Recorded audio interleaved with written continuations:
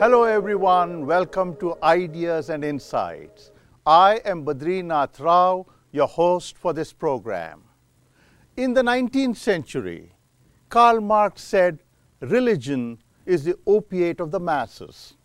In our times, mobile technologies have assumed its place. Nirvana, or salvation, now comes in the form of new technologies, the internet, social media, and mobile devices. We are so completely enamored by them that they dominate our lives to a staggering degree. According to Nielsen Company, a global leader in audience measurement, data, and analytics, in a single day, the 2.9 billion members of Facebook share 2.5 billion pieces of content. YouTube users upload 12 years worth of video. Instagram users post 40 million photos, and there are 400 million posts on Twitter. Mobile technologies are ubiquitous. They are intoxicating. What is more, they are equal opportunity influencers. They have drawn into their fold everyone from young children to the elderly. In 2011, 52% of American children had access to a mobile media device. By 2017, that number had practically doubled, with nearly all, about 98% of children age 8 and under, living in a home with a mobile media device. Surveys suggest that some young children today are spending upward of 3 hours per day with media, an enormous portion of their waking time spent not doing developmentally important tasks. Media consumption jumps significantly in the teen years. A 2019 survey finds that US teens spend, on average, more than 7 hours a day using media for purposes other than schoolwork, while preteens, ages 8 to 12, spend nearly 5 hours per day on activities like watching television, online videos, computer gaming, social media, browsing and reading online, and listening to music. The same survey showed over 50% of Americans own a smartphone by age 11. And another survey by the Pew Research Center showed that 95% of US teens have access to a smartphone, whether or not they own one. Adults, too, are not immune to the siren song of media. As of 2018, Americans aged 18 and older spent on average close to 80 hours per week consuming media. That means US adults are spending nearly half of every day using media. What makes this possible is media multitasking, the simultaneous use of multiple devices. Our obsession with media and mobile devices extracts a heavy toll in terms of our physical and mental well-being. Media has diminished our productivity, frayed our relationships, and left us lonely, depressed, and narcissistic. Impulsive, distracted, and perpetually anxious, we are losing our ability to relate to real people. New media also adversely affects children and teenagers disproportionately. According to the Centers for Disease Control and Prevention, in recent years, ADHD rates increased 33% for children in age 5 to 9 years, 47% for children age 10 to 14 years, and a shocking 52% for teens age 15 to 17 years. These figures come from a fascinating new book, Rewired: Protecting Your Brain in the Digital Age, published by Harvard University Press this year. Its author, Dr. Karl Marci, a psychiatrist, has spent decades tracking the insidious impact of new media and communication technologies on our lives. Dr. Marcy is a leader in the fields of social and consumer neuroscience. He's also on the faculty of Harvard Medical School and is a psychiatrist at Massachusetts General Hospital. Drawing on scientific evidence and neuroimaging studies, Dr. Marcy posits that new media has the potential to rewire our brains and cause immense damage to our mental health. His book explains why we have lost tech-life balance and what we can do to restore it. A singular strength of Dr. Marcy's book is the 10 easy-to-use rules it offers for a healthy tech-life balance.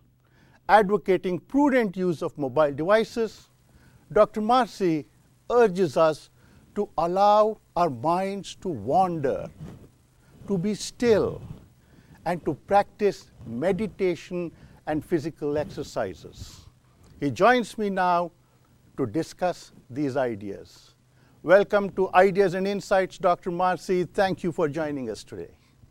It's my pleasure. Thanks for having me. One of the central premises of your book, Dr. Marcy, is that our obsession with mobile technologies, with social media and so on, cell phones and things like that, is rewiring our brains and causing immense damage. What do you mean by rewiring and how does it work? Yes. So obviously, rewiring is a metaphor. We don't have wires in our actual brain, but we do have neurons, and those neurons are analogous to wires in some way, in that when they are connected, they can exchange information and energy. Mm-hmm. And so, what we know from a neuroscience perspective is that when we change our behaviors, we change our brains, essentially rewiring them. Full stop. And I would argue, and I don't think it's a hard argument to make, that each and every one of us in the digital age is rewiring our brains around new habits that are formed with the smartphone and supercomputer in our pocket. And that's really what drove me to buy the book, the staggering change in behaviors that led to then habits, and then in some cases addiction, which we'll talk about, has to have consequences. And the more I looked into those consequences, the more surprised I became. All right. Let's move on to the next issue you raised in your book, namely the dominance of media in our lives. And you say that media has a disproportionately large play in our personal lives. We use it as a mood regulator. We use it as an inexhaustible source of emotional arousal. And you also say that media fulfill several personal and social needs, which is why people are irresistibly drawn to it. What do you have in mind? Well, first of all, we have to consider that media in and of itself is not a bad thing. Going back to town criers and cave art, we've been exchanging ideas in various ways. And media, in its broadest sense, is really just the exchange of information through different channels. What's changed, however, is that the proliferation of different types of channels and the ability through technology that we have a mere arm's length away and access to just about every channel on the planet makes media more accessible than ever. And part of the fulfillment that media offers is news to stay current, social comparisons to see how we're doing with other people in our lives, and entertainment, whether that's via video games or other kinds of videos or the like. Now, again, by itself, that's not necessarily a bad thing. What shocked me, and you gave some excellent examples in your introduction of staggering statistics of how Americans, on average, adults even, have gone from roughly 45 hours, a full-time job a week, consuming media, to nearly double that, upwards of 11 hours a day. And how do we do that? How do we find time?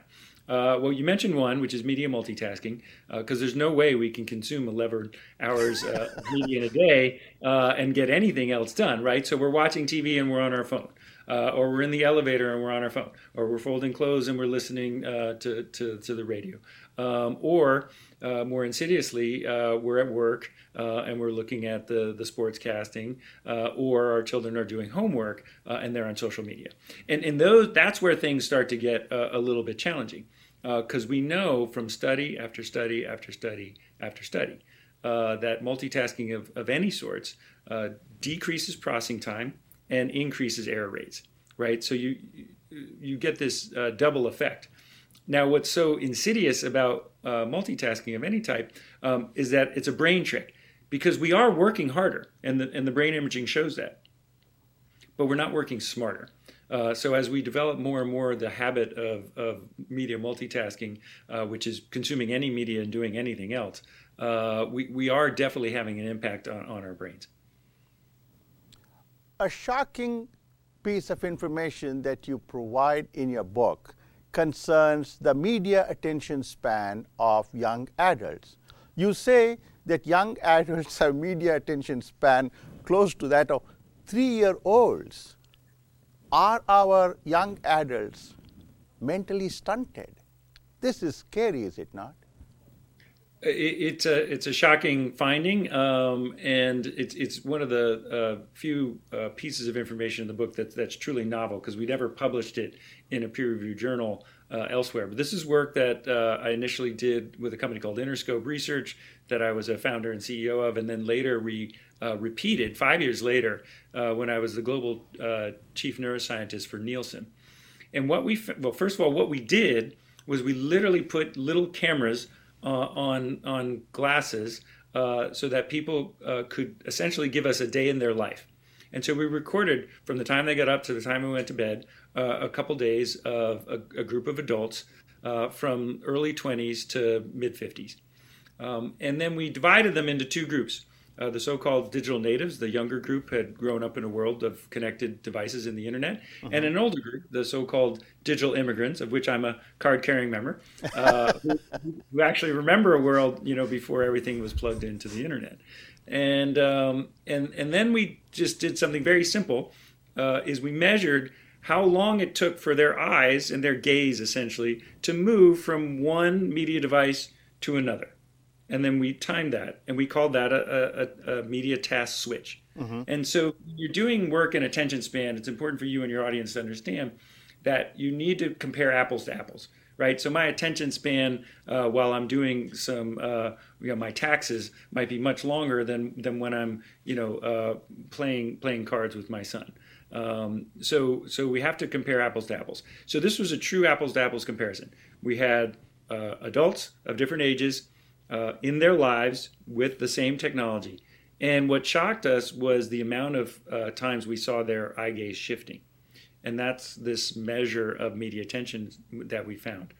And then what shocked us was the difference between the older group, the so-called digital immigrants, and the younger group in terms of their attention span. Mm-hmm. And it was almost double in some respects. And that was got us some headlines. Now, when we repeated the study, the real question was, well, could this just be an age effect, right? Because we know that the brain matures well into its late 20s and constantly evolves and matures throughout the lifespan. So when we did the study 5 years later, that's when we were really sort of surprised that the good news is that, in fact, people's attention span does get higher as we age. So mm-hmm. Once again, we found that the older group was higher than the younger group. The bad news is 5 years later, both groups' attention span was lower. And then to your point about 3-year-olds, we found an old study in 2008 that took 3-year-olds and put them in front of a TV and gave them a toy and just measured their eyes going back and forth. And I said, well, this is a very similar example. And what you're quoting is the fact that the young adult's attention span was closer to the 3-year-olds than it was to the fully mature adult. And that's what's shocking. Well, let me ask a quick follow-up question. This finding, as shocking as it is, should alert us to the dangers of unrestricted use of media, cell phones, and so on. And if we don't take proactive steps now, might we have a whole generation of people virtually incapable of sustained, focused work, do you think? Well, I suspect we already have. And part of the argument in the book is, sadly, well, if you look at the rates, as you quoted earlier, of just about every major mental illness, right? So ADHD going up, depression, anxiety going up, sadly, suicide and substance abuse going up at every age group, something is happening. Now, I'm not saying that the smartphone is responsible for all of that, but I think there's pretty compelling evidence that it is contributing to a significant trend. And when you then think about what's going on in the brain, as I do as a neuroscientist and a psychiatrist, all roads lead to the prefrontal cortex. And the prefrontal cortex is the most mature and most complex part of the human brain, and it takes the longest to mature. And so I think that's worth talking about a little bit for your audience. Absolutely. Singular strength of your book is that you predicate all your observations on solid, incontrovertible scientific evidence. And in this context, as you just now mentioned, you talk about the power of the prefrontal cortex. And you said that it is the most evolved part of the brain. Now, what is the prefrontal cortex, and why do you assign such importance to it? You say it is the seat of executive functions, and you call it the orchestrator of our neuronal music. What is this? That's right. Yeah, so I use another metaphor when it comes to the prefrontal cortex of the idea of if your brain is the orchestra, the prefrontal cortex is the conductor. Okay. And so other metaphors say the prefrontal cortex is the CEO of the business of your brain. I prefer the conductor metaphor because it suggests that when all the instruments are playing appropriately and together, there's a certain harmony, and when they're not, there's cacophony. And I think that's the concern with all the media multitasking and the reliance on media and our smartphones and entertainment as a mood regulator to sort of keep ourselves calm. We end up doing damage to this area of the brain. And so if I may just show your audience a couple of images here. What you see here, the red part is what is classically known as the prefrontal cortex. So it sits behind your forehead and your eye sockets, and it's very fragile. It's also part of the brain that gets injured in head injuries very easily because of the forces that go against it. And it's really very precious. And if you think for a moment that the human brain at birth is only 10% developed, that means 90% of brain development occurs outside of the womb. This is why we've evolved to form strong social bonds and connections with one another. And the prefrontal cortex is really critical to that.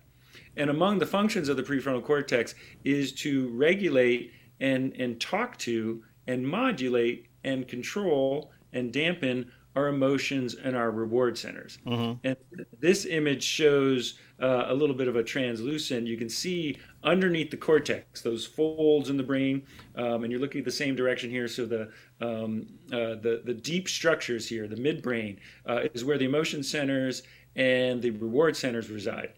And so one of the big functions of the prefrontal cortex is to talk to those areas, and as the conductor metaphor suggests, keep them in harmony. Keep them in balance. So we need a strong and mature prefrontal cortex, or else we're going to get in trouble. And what happens is when you look at the brains of children with no ADHD on the left versus children with ADHD, you see, and this is a PET image, so it's really showing the energy and activity in the neurons. Anyone, you don't need a neuroscience degree to see that the healthy brain is much more active. And it's much more active in every single area. But if you look carefully, the top part of the brain, which is the prefrontal cortex, shows the most decrease. And that's because one of the deficits of ADHD is a weak prefrontal cortex that doesn't allow us to direct our attention and to eliminate extraneous stimuli. And then one more image, just to, because I know we'll talk about this at some point, is that fine line between habits and addiction. This is an example of, again, another PET image. The top part, again, is the prefrontal cortex. You see the healthy brain, lots of yellow, rich colors, contrast, and then the addicted brain on the right shows quite the opposite, a real diminishing of activity. And that's what concerns me the most when we think about how every single mental health issue really does come back to the connectivity between the prefrontal cortex and those deep structures in the brain. So any damage we do to this, meaning our prefrontal cortex, is going to lead to higher rates of mental health issues. And I believe our habits are contributing in significant ways to a diminished prefrontal cortex.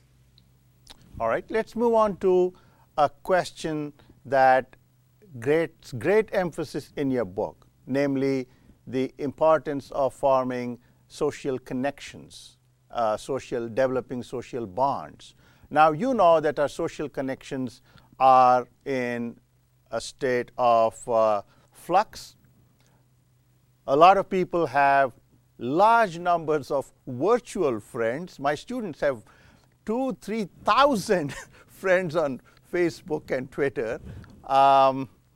And most people these days have few friends in real life. And you cite Robin Dunbar, the evolutionary psychologist, to argue that the human brain's capacity to forge meaningful relationships is restricted to about 150. And so are you suggesting, therefore, that A, having virtual relationships is meaningless and wasteful, and B, that by doing so we are putting undue pressure on our prefrontal cortex? The short answer is yes. Okay. The longer answer is, Facebook and social media has really done a disservice by calling these very tenuous connections to, in many cases, absolute strangers, friends. Because it loses its meaning in the world. Now, you mentioned Robin Dunbar. I was very inspired by his work, and just for your audience, a quick primer. Robin Dunbar was studying social networks and was looking across species at sort of the size of groups. How much.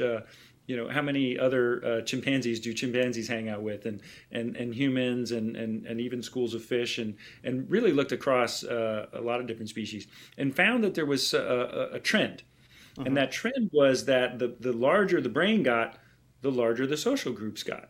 And he was very intrigued by this. And he started to look more deeply at humans, and noticed that even within humans, some people's brains, particularly an area of the prefrontal cortex, was correlated with the size of their social network. And when he combined that with other research, which shows that most people can handle about 3 to 5 truly intimate people in their lives, who they're really sharing everything with. And then there's another circle of between 30 and 50, and then you get to what we call the Dunbar number of 150.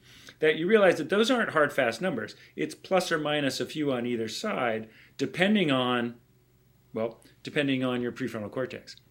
So what he describes is that there's a particular area of the prefrontal cortex which is very connected to our emotion centers, that matures as we go through life, and gives rise to these types of, and our ability to have relationships.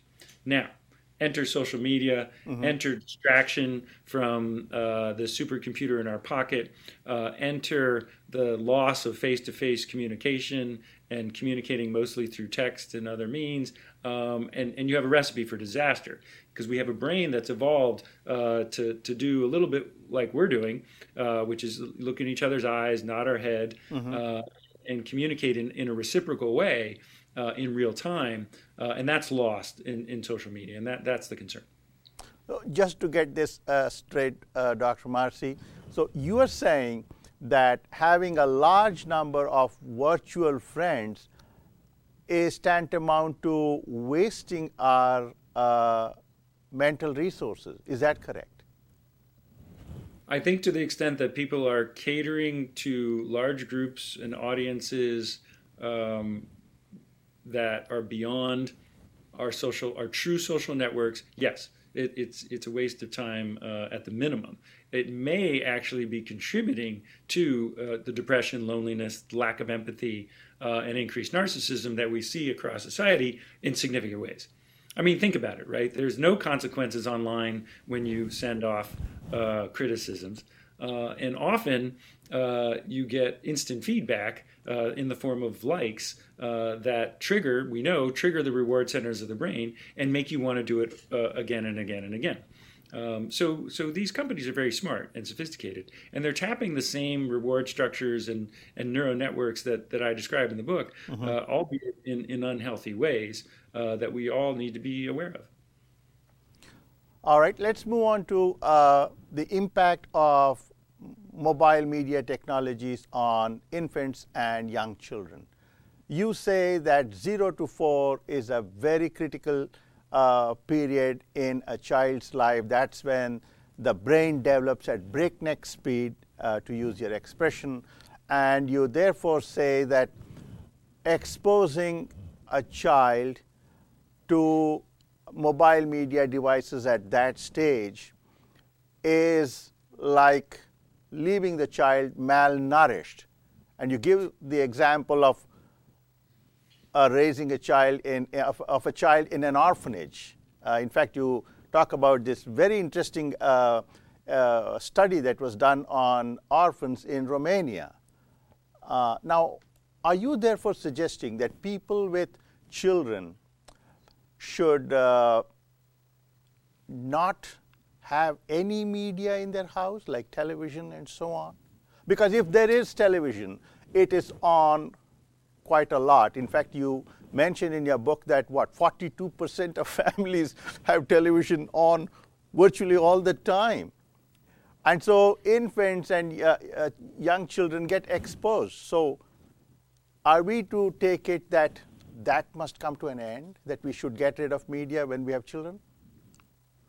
Well, there's a lot to unpack there, but let's start with, I think, at a high level, again, another core premise of the book, which is in order to tackle this, I think, enormous problem and enormous challenge, we need to think developmentally.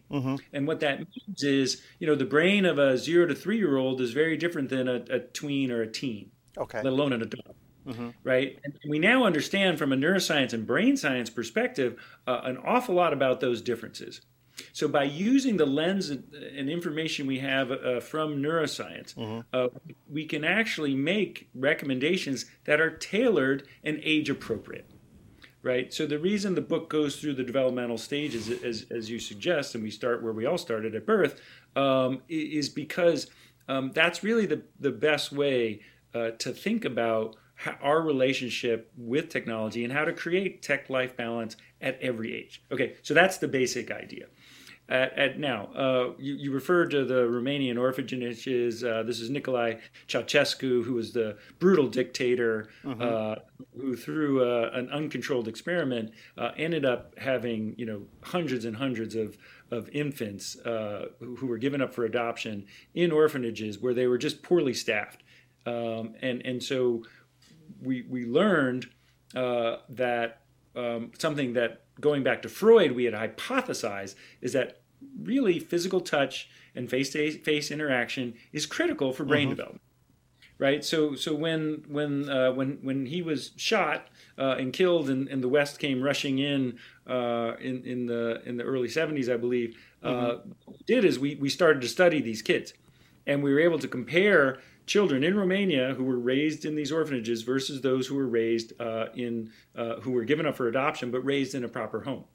And we found staggering differences in their brain development, not the least of which was, of course, their prefrontal cortex.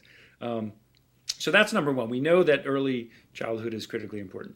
What the research also shows is that while kids can, at an early age, between 0 and 3, sit in front of a television and look like they're paying attention and look like they're learning, it turns out they're not, right? And we know that from Baby Einstein, the failed video series, that was really designed. And I remember growing up that they were around.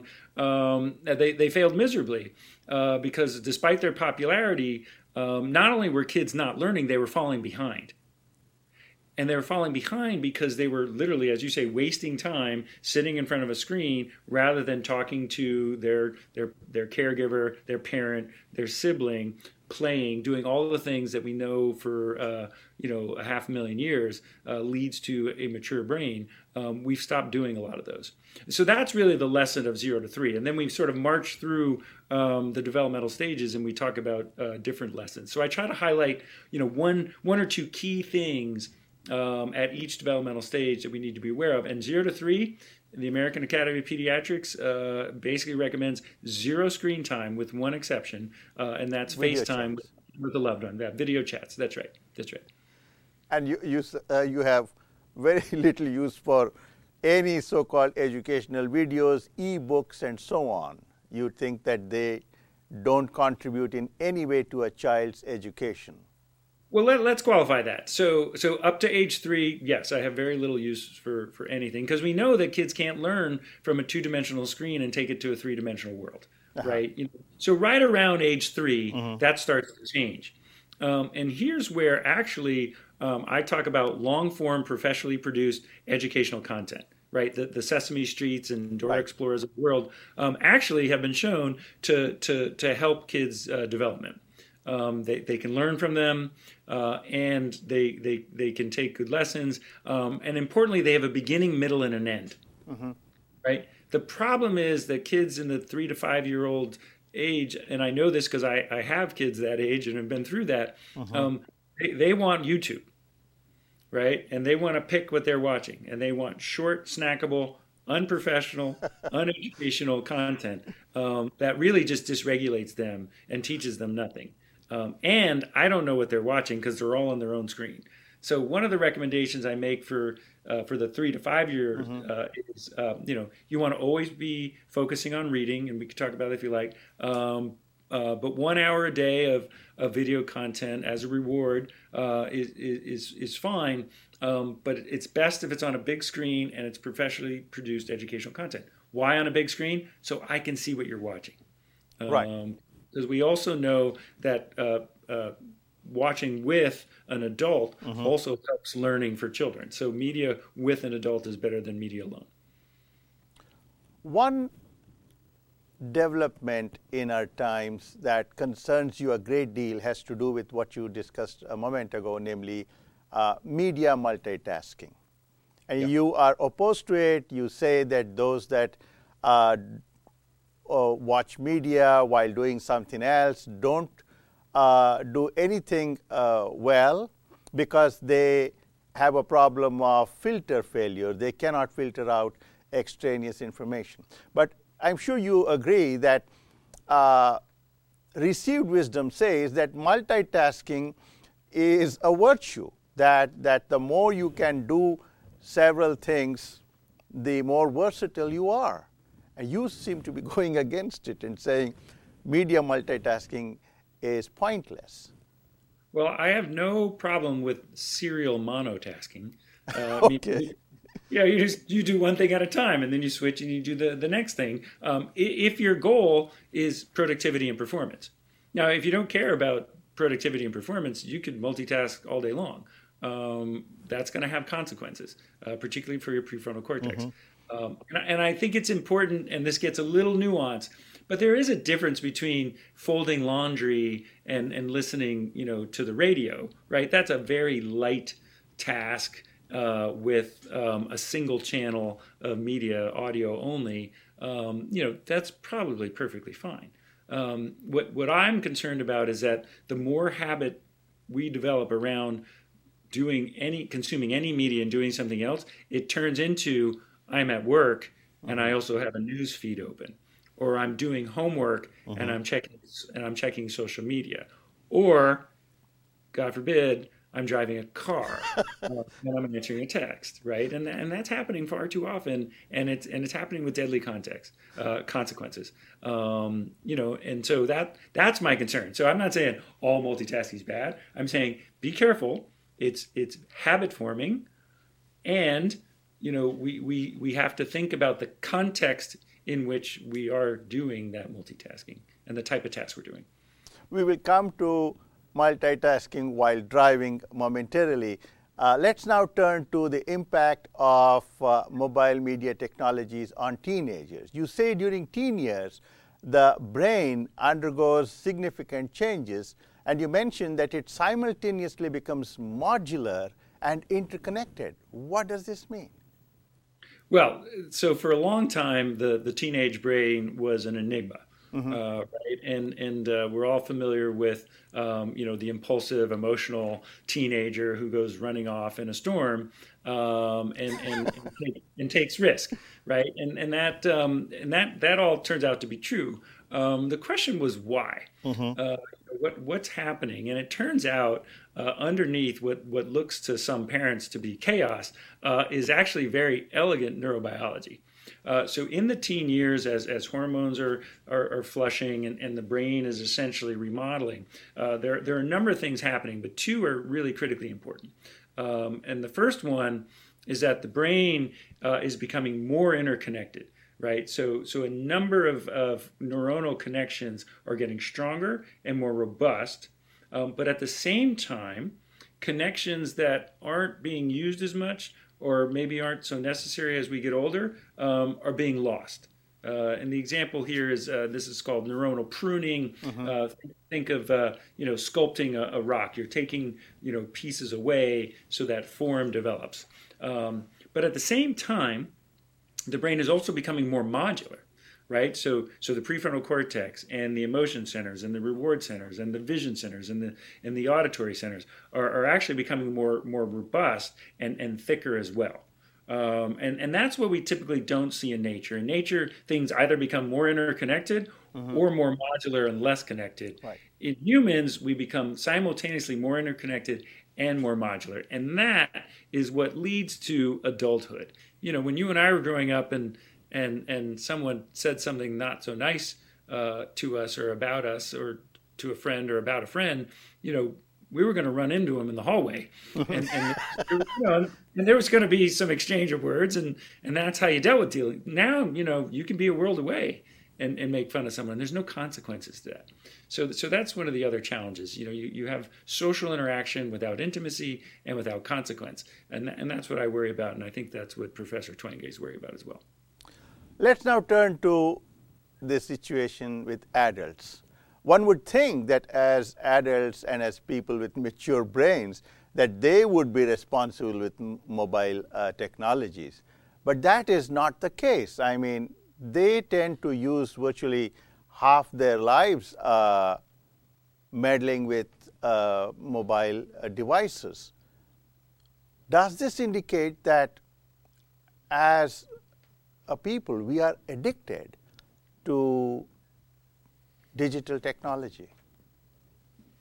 Well, first of all, no one's immune to the habits and the risks that children are because these devices are so powerful. And I'm sure we all know people who we worry about because they're always on their phone.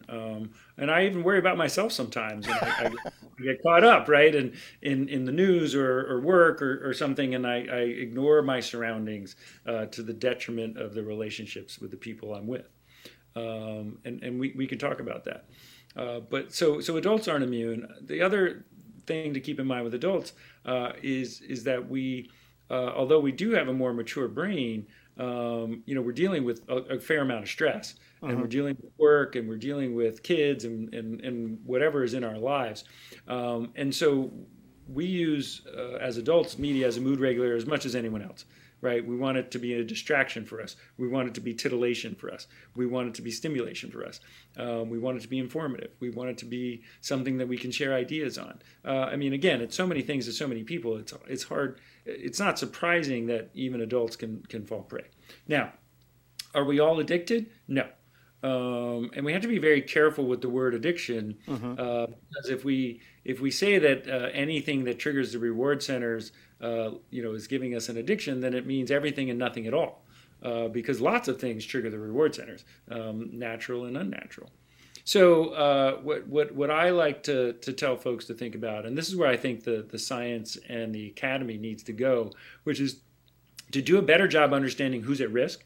And we know something about who's at risk. It tends to be people who have had negative adverse events or life events growing up. Which might be divorce, might be a physical accident. In some countries it might be war, or even in this country it might be exposure to gunfire or witnessing some sort of violence. I mean, these are all things that can very negatively impact the brain and make it vulnerable to future states. Or any form of mental health issue. People who are depressed, anxious for other reasons are also more vulnerable. Certainly, people with ADHD can be more vulnerable to addiction with video games or other shopping, online pornography. These are the things that tend to get people in trouble. So we need to do a better job screening, asking people questions, looking for signs and symptoms, so that we can develop the right treatments and get people who need help the help they need.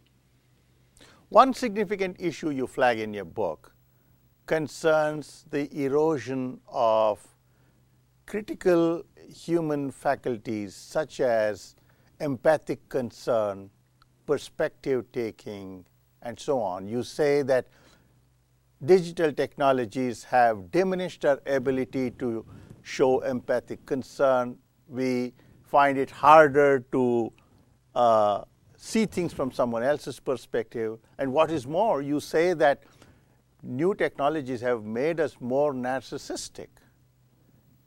This is very alarming, is it not? Yes, it is. But if you think about the ability to have empathy, or the ability to mentalize a future state, or the ability to sort of tell yourself, maybe you're getting a little out of control with whatever that might be. All of those functions are predicated on a healthy prefrontal cortex, right? So if all roads lead to the diminishing of this critical part of our brain, then we shouldn't be surprised that we're vulnerable to the loss of empathy, the loss of theory of mind, and more likely to be lonely or otherwise.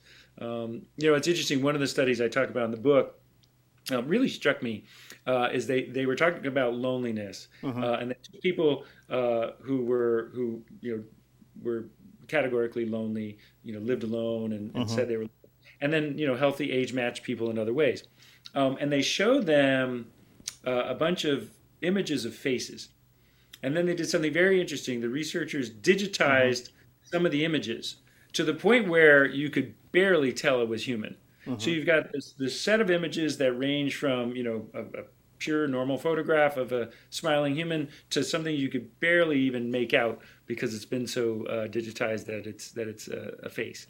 And what was interesting is that they had people rate how human the image was. Okay. And the more lonely people were, the more likely they were to rate the non-human images as human. Thereby suggesting that we have an intense longing to relate to people.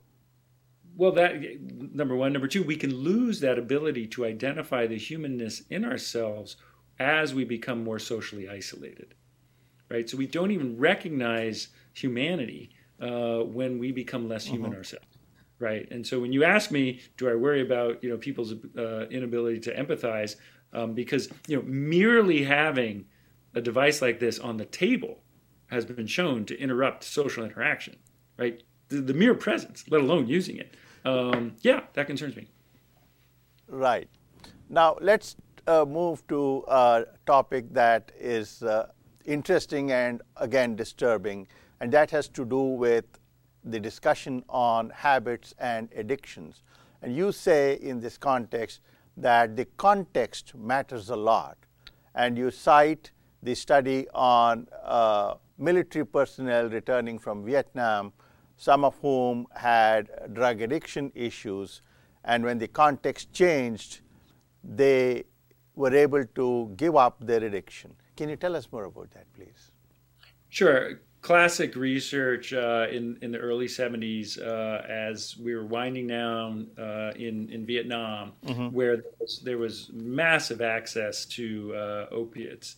And many of the American soldiers were quite addicted. President Nixon actually did something interesting. He set up a commission and brought a psychiatrist over to Vietnam to screen every soldier before they came home, and basically screen them for are they addicted or not. And then they tracked them for a year, and because they were worried that as soon as they got home, they would relapse. And importantly, the ones who were addicted, they detoxed them in Vietnam and then brought them home. And what was shocking is only 5% of them relapsed within a year. And everyone was like, oh my God. In fact, people didn't even believe the study. Like, how people are so addicted, how could they not, relapse? Well, number one, opiates weren't quite as ubiquitous back then as they are now. So access we know is an issue. But number two, this led to an entire literature on the importance of context when it comes to habits and addiction. Right. So, we probably all who drive been in a situation where we're driving a route to work, but we're not actually going to work, and we find ourselves turning down the road to work, even though we're supposed to go the other way. Right. So the context that we see actually drives our behavior so powerfully we don't even think about it. And so what happens when you remove people from the context that was driving that addiction, the stress, the access, the loneliness, everything that was going on for these veterans in this terrible war, lo and behold, their brain is fine. Now, the reason I brought that up is because one of the other insidious challenges with this amazing technology is that it's a context that's always with us. So when we develop the habit at home of looking at our phones while we're watching TV, and the next thing you know, we're in our car and we're turning it on, that context has moved with us, right? The same app ping and message ring that happens in the home in the safety of my couch while I'm watching TV happens in a car. All of a sudden, it's not that safe. No, and yet, even I, who have written the book, am compelled to pick it up and look. And that's why context is so important. And then we have to understand that addiction around these devices is going to be really hard, A, to recognize because it's easy to hide, and B, to treat because I can treat your video game addiction on your phone, but I can't make your phone go away because who's going to live without a phone? You're right? Absolutely right. Yeah, this is where things get tricky really fast, and this is where the future work needs to go. Let us now move to the most significant part of your book, namely the 10 rules you suggest for achieving tech-life balance. Now, the first rule is stop multitasking. We've talked about it, so I shall not spend time on it. But the second one is about choosing what you call JOMO over FOMO, the joy of missing out over the fear of missing out. What does this mean, and why is it important? Yeah, so I think the premise here, first of all, is I didn't want this book to be depressing because people are depressed enough. And I realized that if all roads are leading to the prefrontal cortex, what if we designed recommendations, in this case 10 of them, to support our prefrontal cortex, to make it more robust, right? So choosing JOMO over FOMO is really taking advantage of what's called temporal discounting. Temporal discounting is this complicated behavioral economics idea that if I offer you $50 now or $100 in a month, most people will take $50 now. Why? Well, because they're worried in a month, well, maybe I won't see you, or it'll get lost, or I'll change my mind. And so I'm discounting that $100, which I'm guaranteeing to you, down to $50. So that $100 becomes worth $50. That's a pretty big discount, right? Right. So I think part of what social media does is it discounts the power of strong social bonds and human relationships. And it says, that little titillation, that little like, that little connection you're getting on social media is worth more because it's instant than stepping away and calling a friend and going and having coffee and putting your phone away. even though when you actually do that, you actually get more joy. So the fear that's driving us to check all the time needs to be reframed as the joy of actually connecting with other humans. Let's move to another rule that you have about not falling for compulsion loops and clickbaits. Now that point is well taken, Doctor. However, I was personally a bit dismayed when, while describing this rule, you talked about food porn. Now, I love cooking and I watch the internet for recipes and so on. I suddenly wondered if I was doing something wrong. Can you tell us more about this? Well, whether it's wrong or not, it's distracting. And I think the point about food porn is that succulent images of ice cream sundaes and delicious meals are just as distracting as maybe a scantily clad male or female to get your attention, right? Or a well sort of worded headline, right? These are all just designed to grab our attention, right? So I'm sure that through your cookies and your digital exhaust, the folks who sell advertising online have figured out that Dr. Rao loves food and serves up images. So you just got to be careful that your work and you see some of these things that they're just trying to get me. I'll look at that later and I'll deal with that later. And there's a time and place for that. That's really all I'm saying is that. Titillation comes in many forms. Yes, and just for the sake of clarity, I mean, I don't allow this to interfere with my work, but your point is very well taken. Now let's move on to another rule you have about preferring paper over pixels. You want people to read books, physical books, rather than e-readers, because books have what you call haptic feedback, and an e-reader just does not have that. And also you say that e-readers tend to affect our sleep patterns. Can you tell us more about this rule? Right. So, shameless plug for the book. This is an actual book. Well, it's got pages in it. It closes. I can hold it. And as I move through it, the haptics are the turning of the page, the feeling of progression, the ability to go back and forth, and really just the whole experience of it. Turns out to be very different than an e-reader. We are almost out of time, Dr. Marcy. I have two quick questions.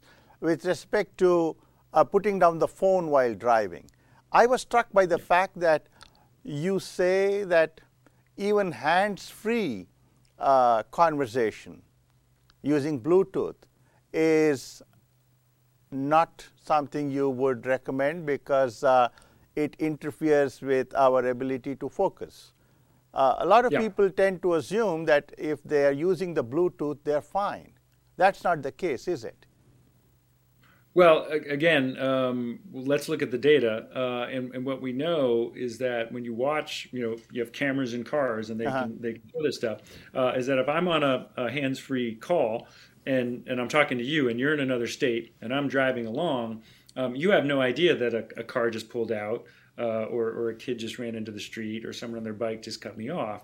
So you're going to keep chatting away while I have to make that adjustment. Whereas if there's someone in the car that I'm talking to, they're going to regulate and they're going to stop as that same stimulus occurs, and that's going to help give me feedback. So I'm not saying that talking hands-free on the phone is as distracting as texting and driving.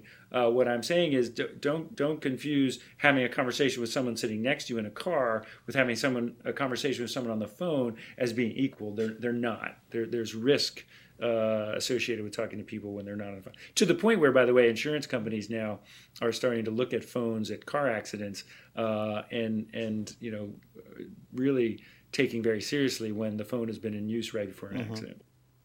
Your final point about emancipating ourselves from the scourge of excessive media consumption is to let go. You want people to let their minds wander. You want them to quit compulsively doing things. You recommend stillness, meditation, and physical exercises. This is almost like Eastern philosophy, is it not?